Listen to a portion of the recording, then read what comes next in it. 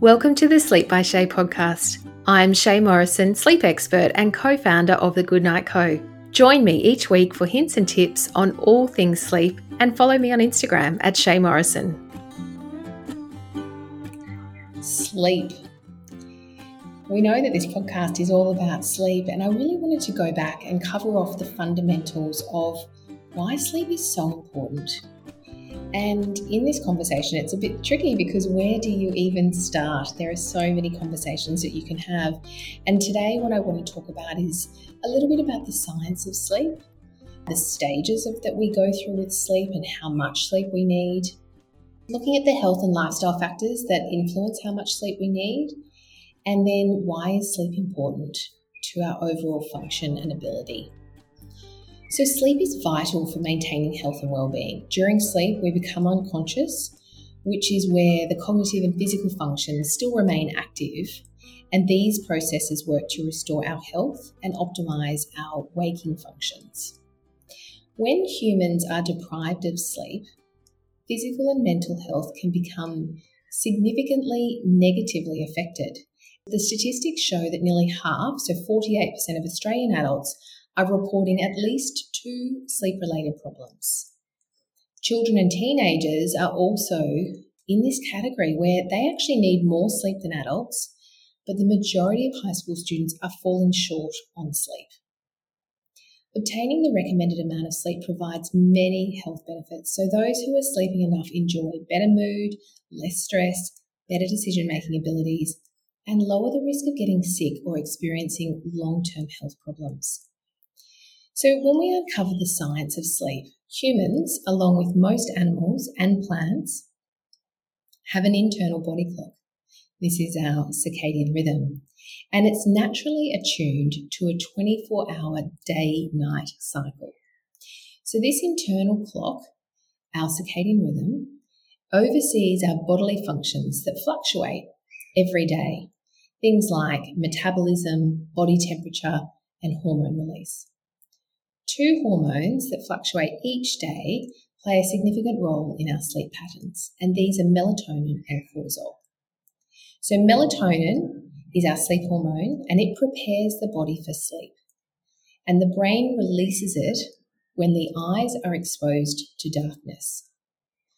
On the opposite, exposing our eyes to light blocks the melatonin production, making a person feel more awake. So light from both natural and artificial sources can inhibit melatonin release.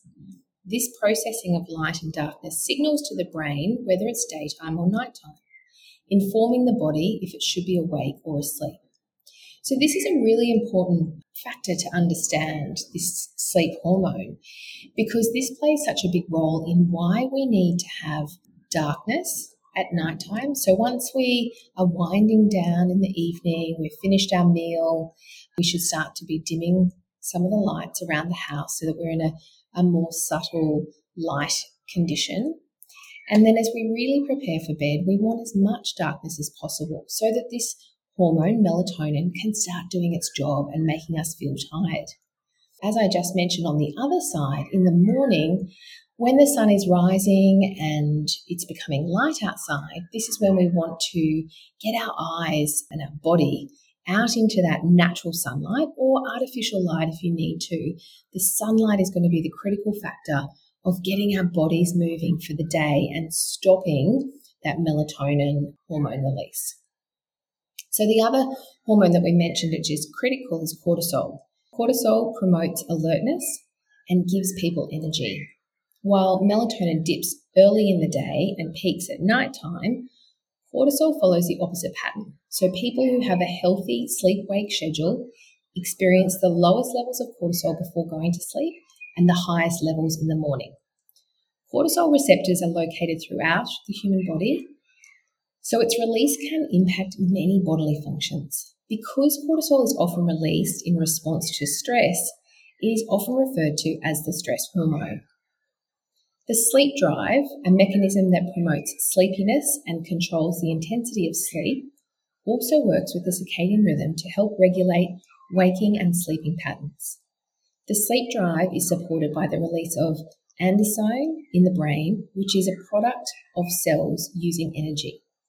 Other factors can also impact how tired a person feels by affecting circadian rhythm, including work shift times, jet lag, and genetic changes.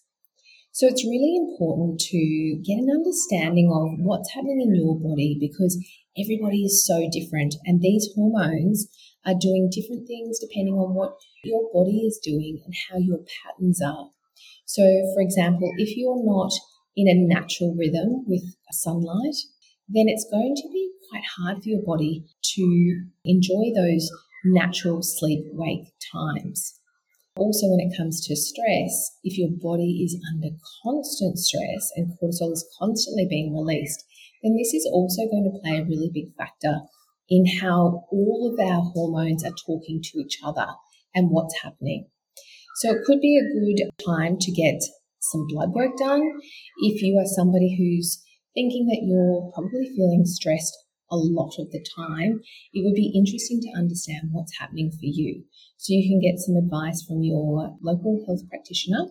Getting some blood work done, if you've never done that before, is a great place to start. So as we move into the stages of sleep, as humans, we experience a set of distinct sleep phases. And these have been categorized into different stages according to differences in wakefulness and brain activity. All sleep stages fall under one or two primary types of sleep, which is rapid eye movement and non-rapid eye movement. We cycle through 4 different stages of sleep. This is our stage 1. You're in a light sleep. You're transitioning from being awake to sleeping. Your muscles are starting to relax and your heart rate and breathing are decreasing. Humans typically spend about 1 to 5 minutes per sleep cycle in this stage, and it probably makes up about 5% of the full sequence.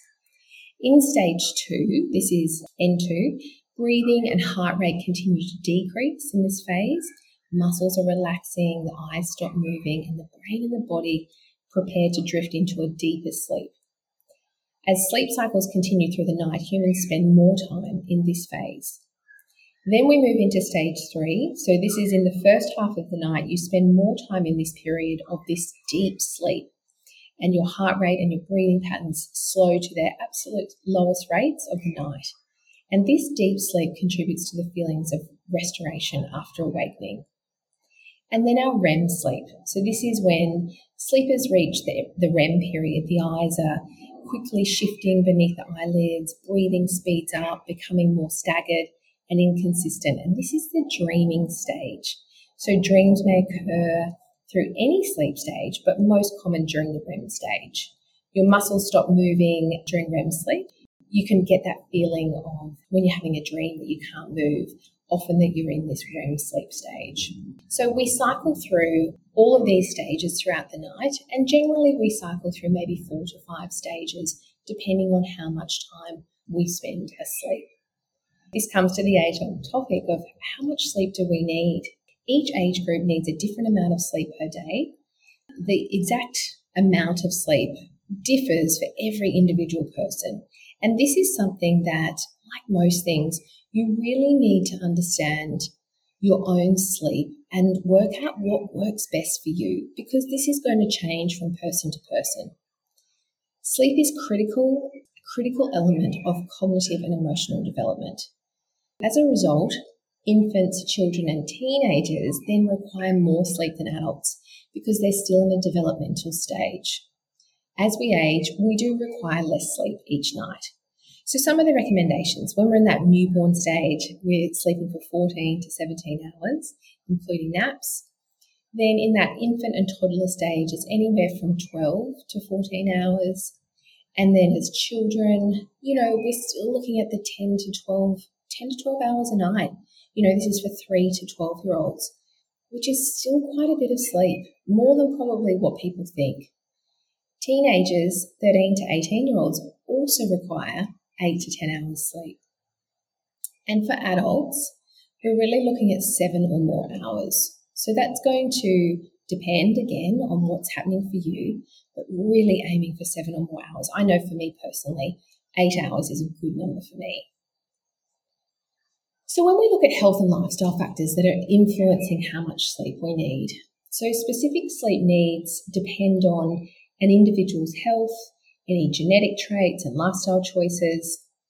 There are multiple factors that can influence the amount of sleep someone may need.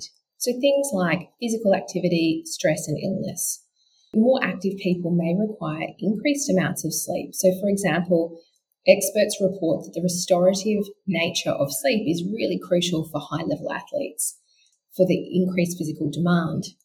If you're under a huge amount of stress, the research suggests that stress and sleep both affect one another. So being stressed can negatively impact sleep, and sleeping poorly can increase stress. For this reason, meeting the sleep recommendations is especially important for people experiencing any anxiety or stress.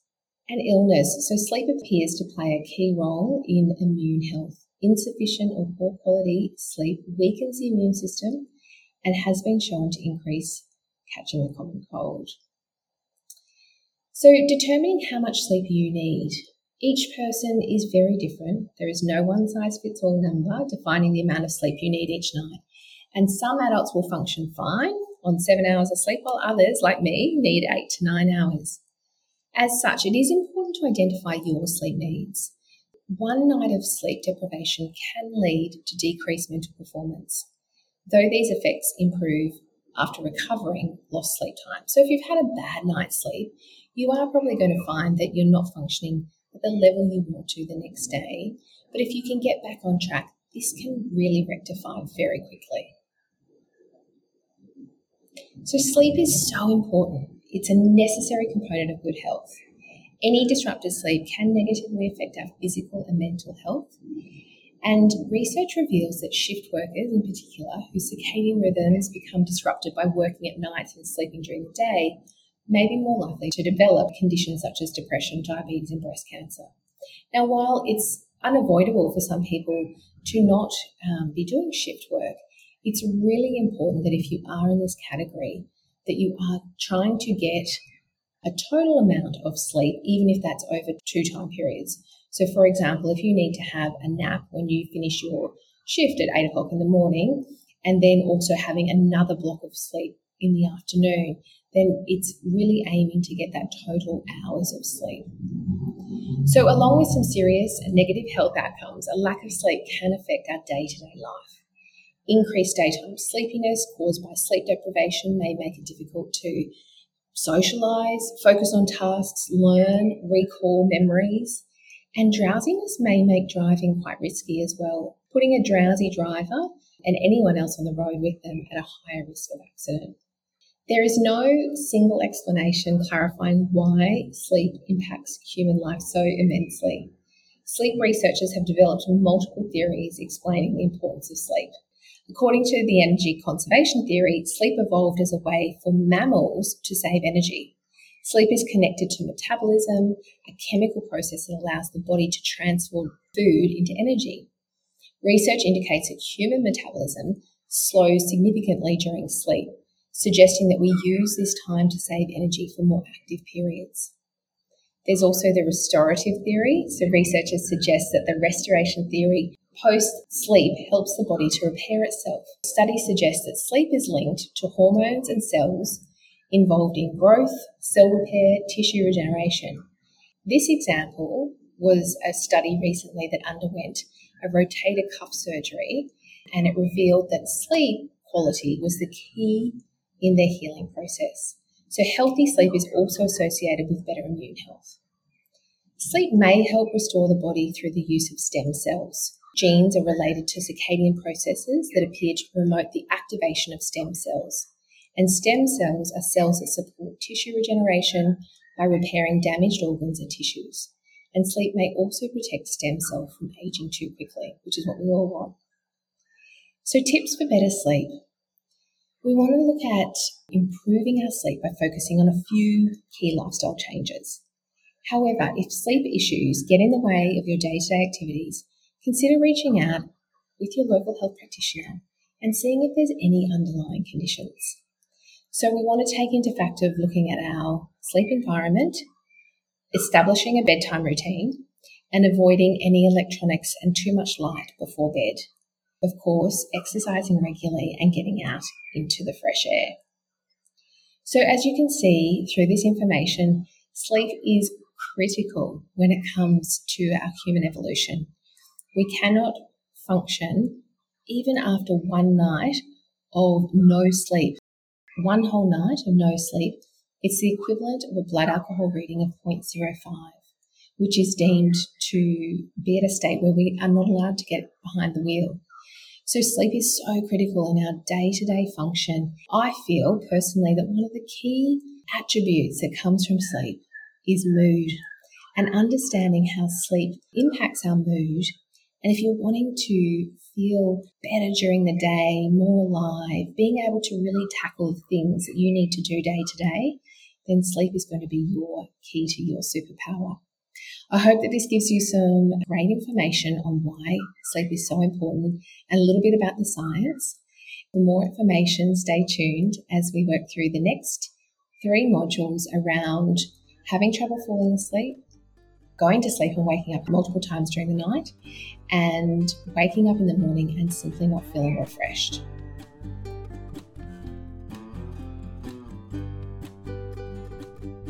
Thank you for listening to the Sleep by Shay podcast. If you're interested in learning more about our guests or any of the topics we've spoken about today, head on over to the show notes for all the details and sleep advice you need. If you like what you're hearing or are sleeping better, we'd love to hear from you.